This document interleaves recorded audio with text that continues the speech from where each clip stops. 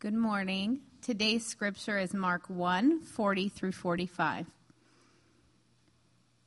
And a leper came to him, imploring him, and kneeling said to him, "If you will, you can make me clean." Moved with pity, he stretched out his hand and touched him and said to him, "I will, be clean." And immediately the leprosy left him, and he was made clean. And Jesus sternly charged him and sent him away at once and said to him, "See that you say nothing to anyone, but go, show yourself to the priest, and offer for your cleansing what Moses commanded for a proof to them." But he went out and began to talk freely about it and to spread the news, so that Jesus could no longer openly enter a town, but was out in desolate places, and people were coming to him from every quarter. This is the word of the Lord. Please be seated. Thanks, Allison.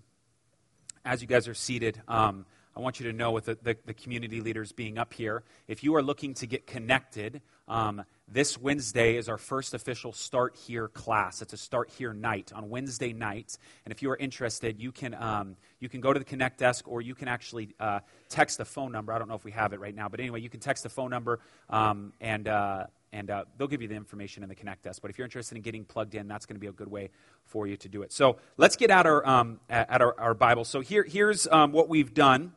We decided when we started about a month ago to go through the book of Mark. And so for the next year, we are just going to plow through this thing. And we've talked about why specifically we want to do that. We want to go verse by verse by verse by verse very intentionally, okay? And it's been a wild ride, because the way we opened up the book of Mark is we realized from the very outset, no one knows who Jesus is.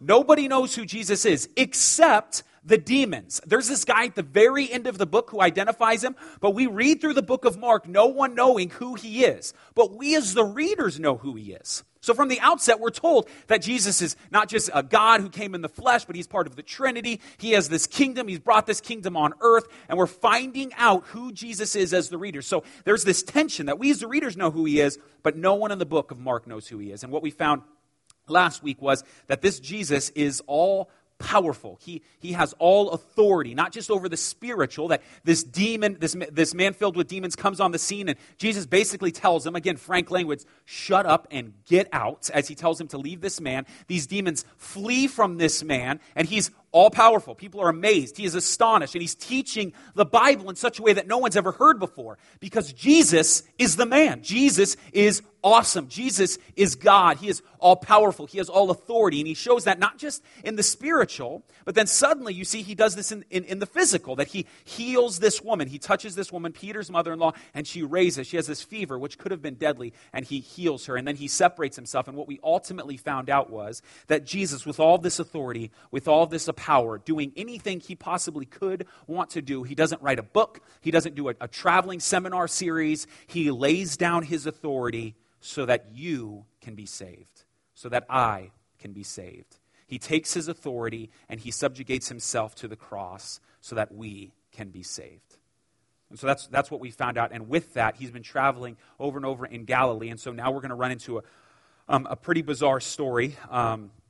And I wanted to isolate this story. We had this story be plugged into the bigger part of chapter 1, but I wanted to talk specifically about this story because I think it's really good for us to hear the nuances of what takes place here. So Jesus is still going in and out of synagogues, and he's walking around one day, and this is what happens in verse 40. And a leper came to him, imploring him and kneeling, and said to him, "If you will, you can make me clean." Now, the way this is going to work is I'm going to read a verse, I'm going to try to explain it for us, and we're going to go on and on. And this specific verse needs a lot of explaining, because here is Jesus, and what happens is a man, a leper, comes to him, imploring him, kneeling, and said to him, "If you will, you can make me clean."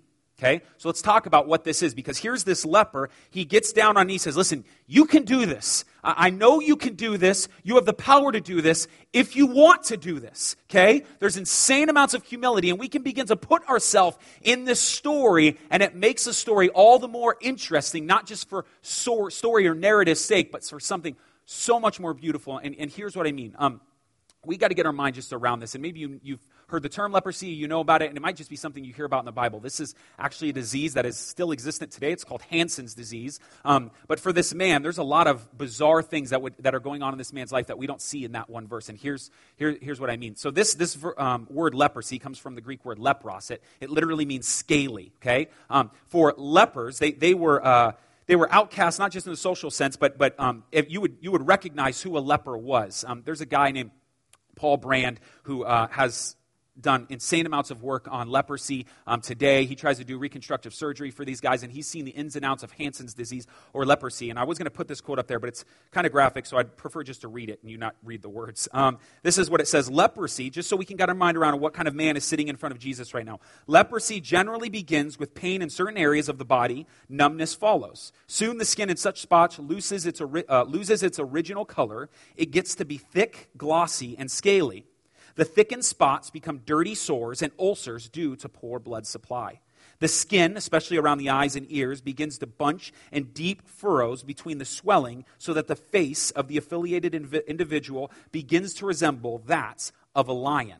Okay? So the reason I'm sharing this, not to get graphic, but I want you to understand what's going on. Here's this man who is a leper, and what leprosy is there's sores and they're open and it's bloody and his face is crumped up, and you would clearly recognize that dude is, for all rights and purposes, disgusting. You'd look at him and go, that dude is disgusting. Okay? And you see this man, and here he is kneeling before Jesus. And matter of fact, Paul Brand used to, as he would do reconstructive surgery on these lepers in these third world countries, would send these lepers home with a cat. Because a part of leprosy, what happens in leprosy is, it's not just the disconfiguration of who you are, but it's the numbness of how you feel. So some lepers could, because they don't know how hard they're turning on a faucet, would literally squeeze the faucet so hard they would break their fingers off and not even know it. Like true stories, just gashing their fingers open just because they don't understand the senses. It's numb. Their body becomes numb. He calls it a painless hell. And he would send cats home in these third world countries with these things because literally as these lepers would sleep, they would have their fingers chewed off by rats because they wouldn't even know it. They wouldn't wake up. So they would send, I'm not trying to get gross for the sake, but this is honestly how gross this is. You got to get put yourself in this dude's shoes, which he probably wouldn't even have had shoes. Okay, so he's walking around. Put yourself in this story. Here is this leper. He's kneeling before Jesus, and he is undeserving in his mind. He does not deserve this, and there's something even more that you have to understand and get at, because we get a little bit of look of the life of a leper in the Bible. The Bible gives us a little bit of a glimpse of what this guy, not just physically would look like, or physically what he's feeling, but socially what would be going on. Because God, in his sovereignty, recognizes that leprosy is an extremely contagious disease. And so when he begins to lay out laws in the Old Testament for the way that people deal with lepers, he lays out in Leviticus 13, I'm going to read it for you, he lays out certain laws for lepers because it gets pretty bad. This is what he says in Leviticus 13. If the person is identified as a leprous man, he is unclean. The priest shall surely pronounce him unclean. His infection is on his head, and as for the leper who has the infection, his clothes shall be torn. That is so that he can be easily identified as wearing rags. So the first thing is, you're a leper. They rip your clothes. Now everyone knows you're a leper. Even if you don't have these signs yet, we know you're a leper, okay?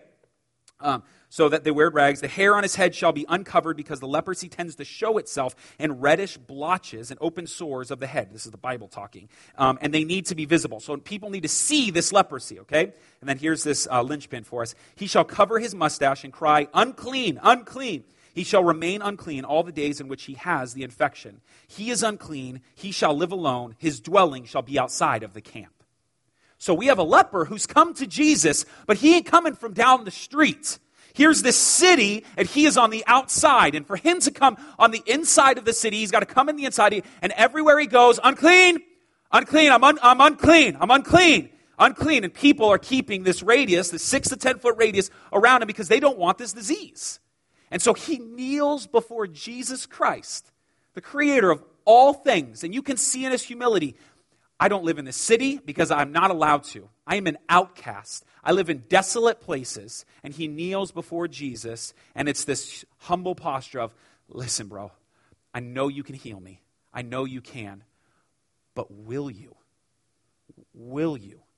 And then we get verse 41. Moved with pity, talking about Jesus, he stretched out his hand and touched him and said to him, I will be clean. And immediately the leprosy left him, and he was made clean.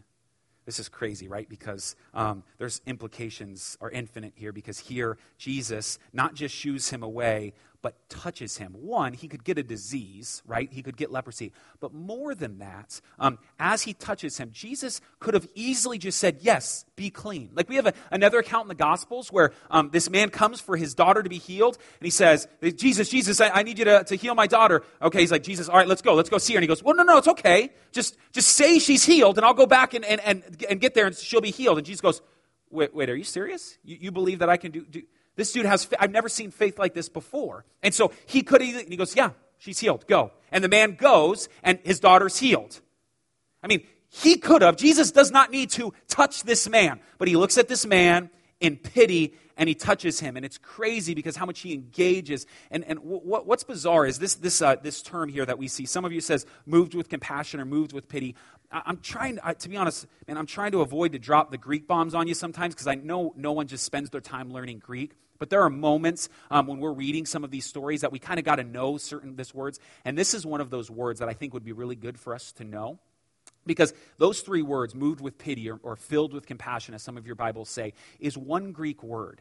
And it doesn't just mean this emotion. It doesn't just mean like, oh gosh, I feel bad. It means he's physically affected by what he's seeing. It's this like, oh my goodness, like you need help on deep levels. There's a guy named Kent Hughes. He's in Illinois. He's a pastor. Whether you know him or not, I think he describes this one word that we have three words in English for really well. This is what it says. This word, talking about this one word, describes a visceral reaction on Jesus' part.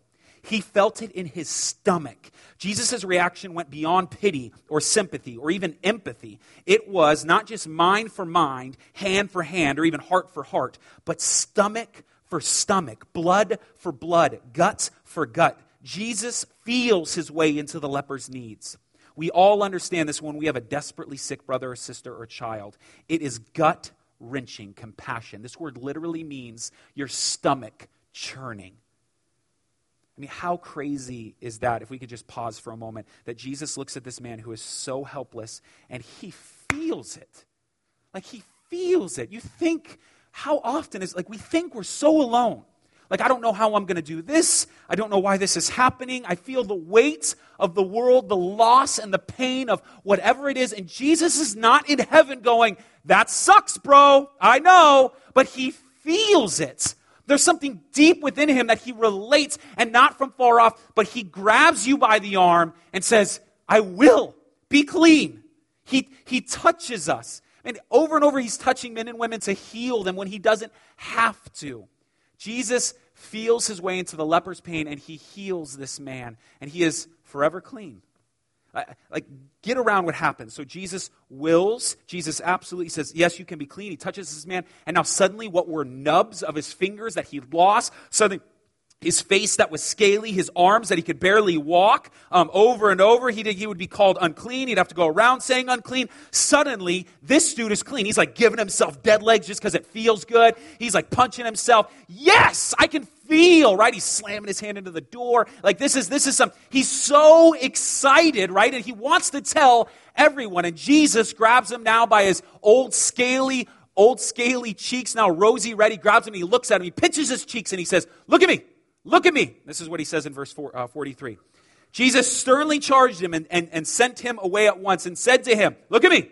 See that you say nothing to anyone, but go show yourself to the priest and offer for your cleansing what Moses commanded for a proof to them. So he says, hey, look at me real quick. I don't want you to say anything. We talked about this last week. We don't know fully why Jesus doesn't want these demons or the sick to say anything. Ultimately, we're kind of forced in the corner to say Jesus has this plan, right?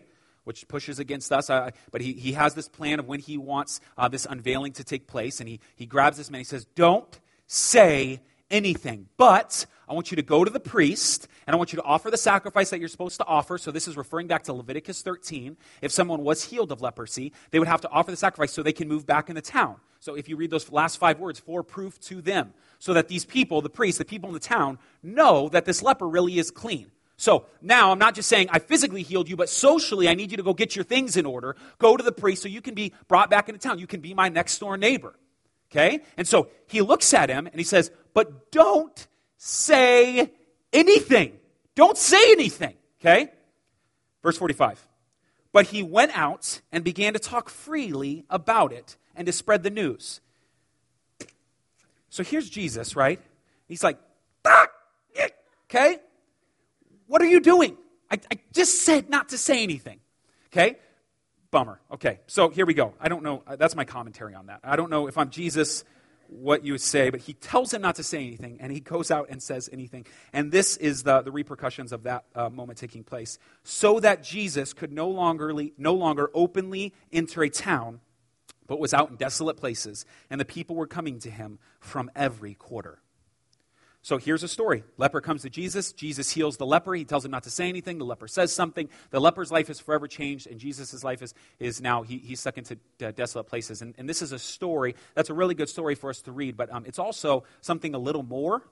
We would also identify this story as an exemplum, which is a fancy word for saying it's a story that happened, that really happened, that is an actual story, but symbolizes more things. Like other Bible exemplums would be Sodom and Gomorrah. We can refer to a town as, that town is like Sodom and Gomorrah. We don't literally mean structurally it's set up by Sodom and Gomorrah, do we? We mean, no, it's full of sin, or it's off, right? Or actually the best exemplum would be David and Goliath.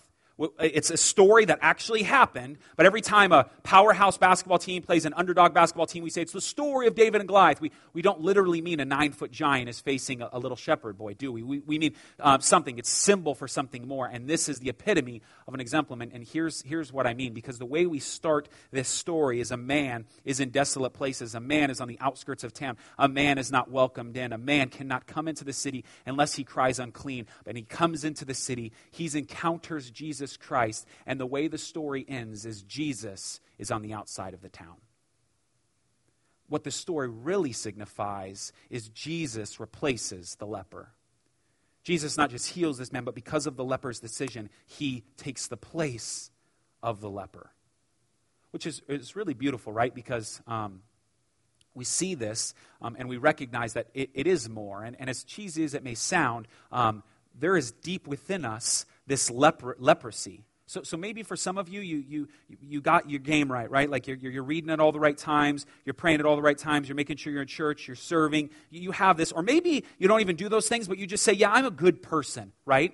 And you have this leprosy that you would not even be willing to admit. But some of you, man, you're doing whatever the heck you want with your life. Yeah, I'll come to Jesus later, and you're broken. And here's Jesus offering to heal you, offering to take your place, but you would rather not. And here's why this is important. Because just like it is an exemplum in the big story, it also symbolizes in leprosy a perfect symbol for sin. Like, think about what leprosy does. Leprosy numbs the senses, and it eventually kills you. And man, can I just say for us, like, this is, just as a pastor, this is what myself and all these community leaders over and over are pleading with you. Man, you continue to look at the computer even though it's killing you. It's killing you. Like, why? Why do you want him as a boyfriend or her as a girlfriend so bad you are willing to compromise all these things? It is killing you. Why do you continue to go back to this thing, seeking joy? It is killing you, and unfortunately, the numbness of the leprosy numbs you, and you don't even recognize that it is killing you. You don't feel the effects that it's killing you. Unfortunately, that's not what the Bible would tell us about sin. Genesis 4 tells us that it's crouching at our door, and it desires to overtake us. Romans 5 says that sin entered the world through one man, death through sin. In this, all men die because all sin. Like James 1 tells us that we're drawn away by our own desires. When that desire is conceived, it gives birth to sin. Sin, fully grown, brings forth death. And like the leper, we're slowly dying. Like the leper, it is eating away, and we're being numbed by what is taking place. And man, we're just cool with it. And unfortunately, like I can only plead with you so much to say, man, get out of the cul-de-sac of stupidity. Stop messing around with those things. Quit fondling the things that Jesus has died for. Why continue to go down that path seeking joy where that's not where your joy is going to be found? Here's maybe a different way to picture it. The best way that we could probably see this is that we zoom out of this story. It's not just Jesus and this leper, is it? If we rewind the clock a little bit, we remember in verses 14 and 15 of Mark 1, Jesus comes on the scene, and what does he say? He says, the time is fulfilled, the kingdom of God is at hand. Essentially what he is saying is, I've come to restore things to the way they're supposed to be. And so as he walks around in Galilee, as he walks around in Capernaum, as he going to these places, he is restoring things and people to the way they are supposed to be. So he looks at Peter's mother-in-law and says, there's no sickness in my kingdom. Though there's time in this world that we do experience sickness, right? But we have a hope to know one day there will be no sickness. There's no demons in my kingdom. So where Jesus goes, there's these demons. Get out! There's no demons in his kingdom. And though we experience oppression by demons, one day we won't have to feel that oppression. And then in this moment, Jesus looks at the leper and says, there's no leprosy in my kingdom. Though there is Hansen's disease, isn't there? But one day there won't be. And so Jesus, though the time has started, it has not yet completed. And so Jesus is restoring things to the way they're supposed to be. So here's why this is important for us dealing with sin. Jesus is not some killjoy that looks down and says, man, I know it's fun to continue to have sex with her, but I just really want you to stop. Because no, listen to me.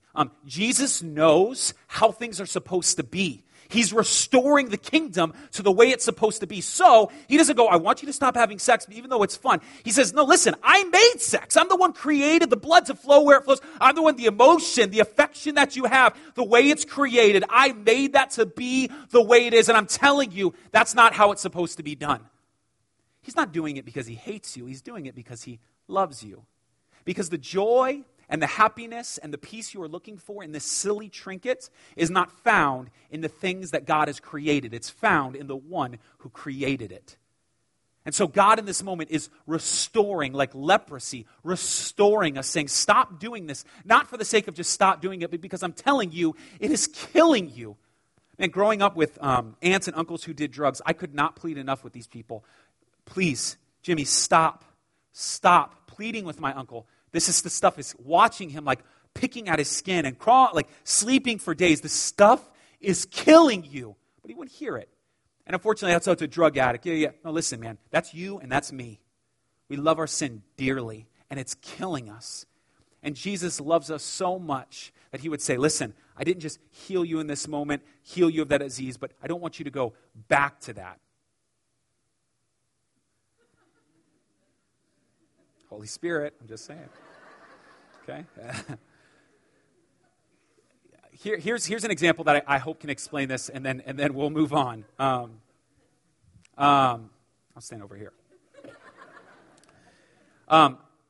This may be silly, and this is a long example, but I hope this helps. Have you guys ever thought the way, I hope this helps, have you ever thought the way that we measure an inch? Like, how do we know an inch to you is an inch to me, right? Like, we would look at a ruler, but how do we know an inch is an inch? If you guys ever, maybe you haven't ever thought about that, or a pound is a pound. Like, what determines what a pound is? Ultimately, we'd say, well, a pound weighs this certain amount of weight, but that weight is determined on something else. So how do we determine what weight is in general? There's a couple things. Let me read a definition of a yard to you very quickly, okay? I promise I'm going somewhere with this, and I hope this will help. A yard, this is a unit of linear measure equal to 3 feet or 0.9144 meters. Let me read a quart. So a quart is like liquid. That's how you would measure liquid. A quart is a unit of liquid capacity equal to the quarter of a gallon or 2 pints, equivalent to approximately 0.94 liters, or in Britain, 1.13 liters. Brits, crazy, right?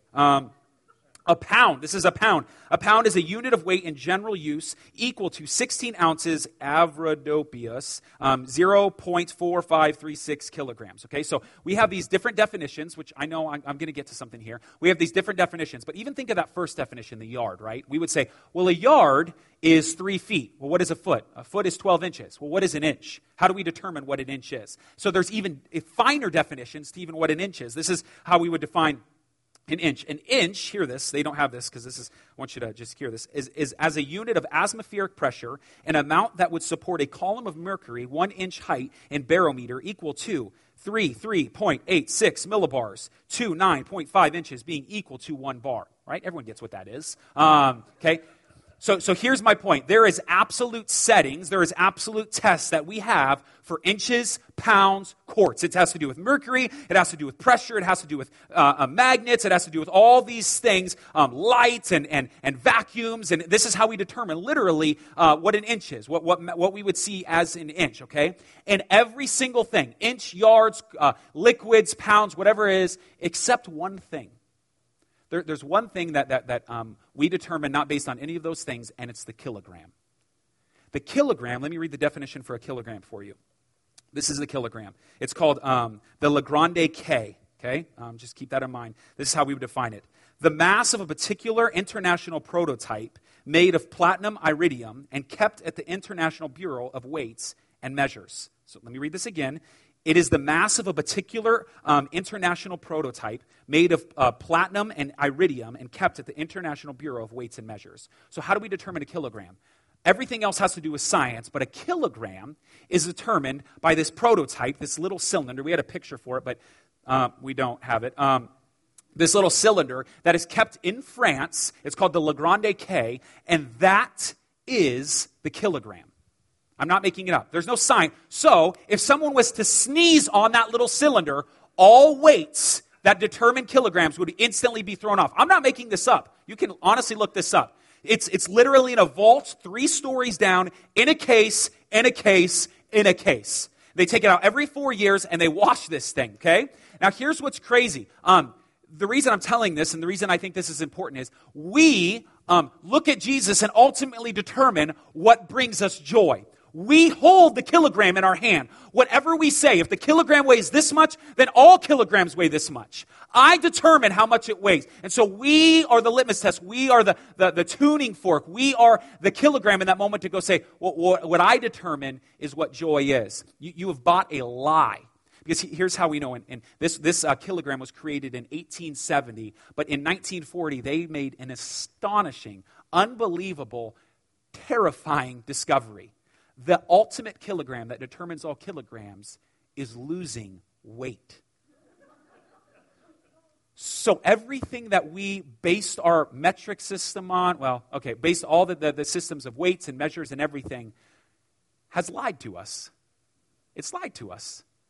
Even though this is the standard of what a kilogram is, it's losing weight. So now is this standard wrong? Like, we know what a kilogram actually weighs, but this is what a kilogram weighs. It's lied to us. What we put and this is my point, what we put our joy in, what we put our hope in, what we think we've put our happiness in, man, it has lied to you.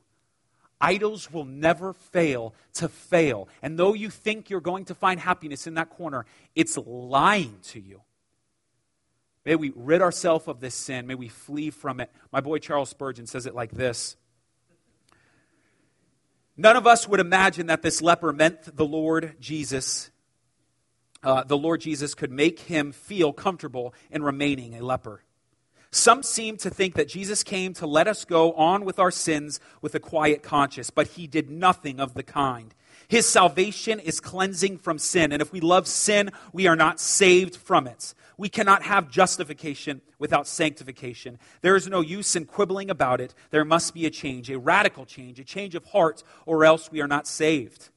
I put it now to you. Do you desire a moral and spiritual change, a change of life, a thought and motive?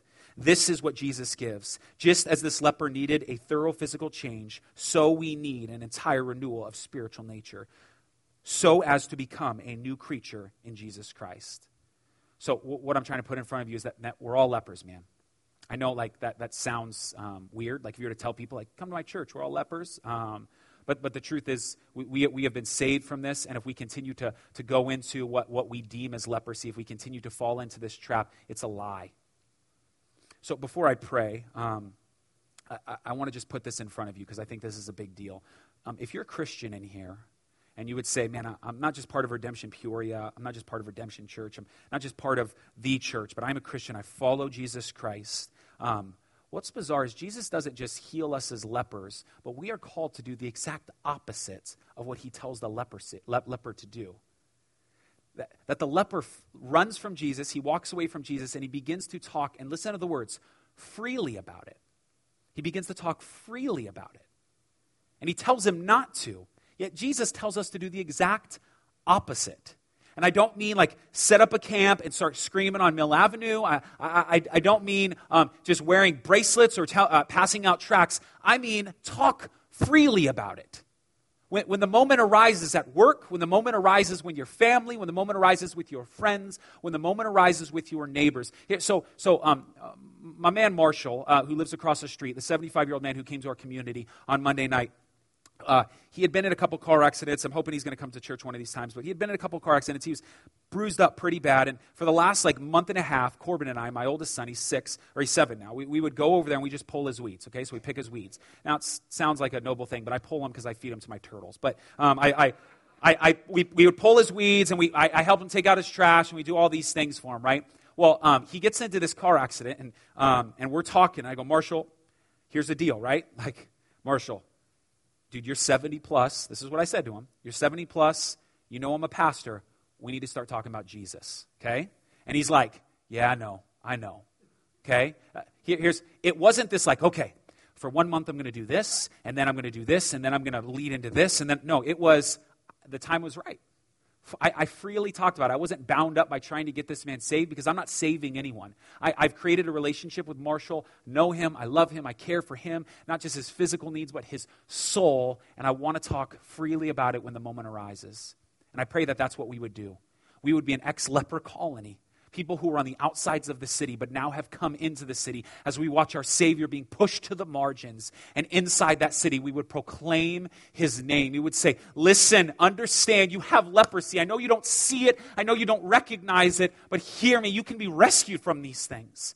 And that we would talk freely about it. This is our call. This is what we've been put in place to do. This is why Jesus has cleansed us of our leprosy. Let me pray for us, and then we'll get out of here. Father, thank you so much for who you are. We're grateful for all that you've done and all that you do. We're grateful that in the midst of hearing this story, that we can recognize and see our heart that, and there are these leprous patches. There are these things that we feel like you're in our debt because we've done the right things. And that's this self-righteous mentality, and it's leprosy, and it's killing us. And yet there are some who don't think that they deserve you. And that's leprosy. It's this part of us that we think we're not worthy or not fit. And the truth is you have made us worthy by your cross. You have called us. We are sons in you because of what you've done. And then I pray that we would be commissioned with that calling, that we would know that now we are on the insides of the city. You have put us with the family members we have. You have put us in the workplaces we are in. You have put us to have the friends that we do, to walk the streets that we have, to have the neighbors who are there for a reason, for a purpose.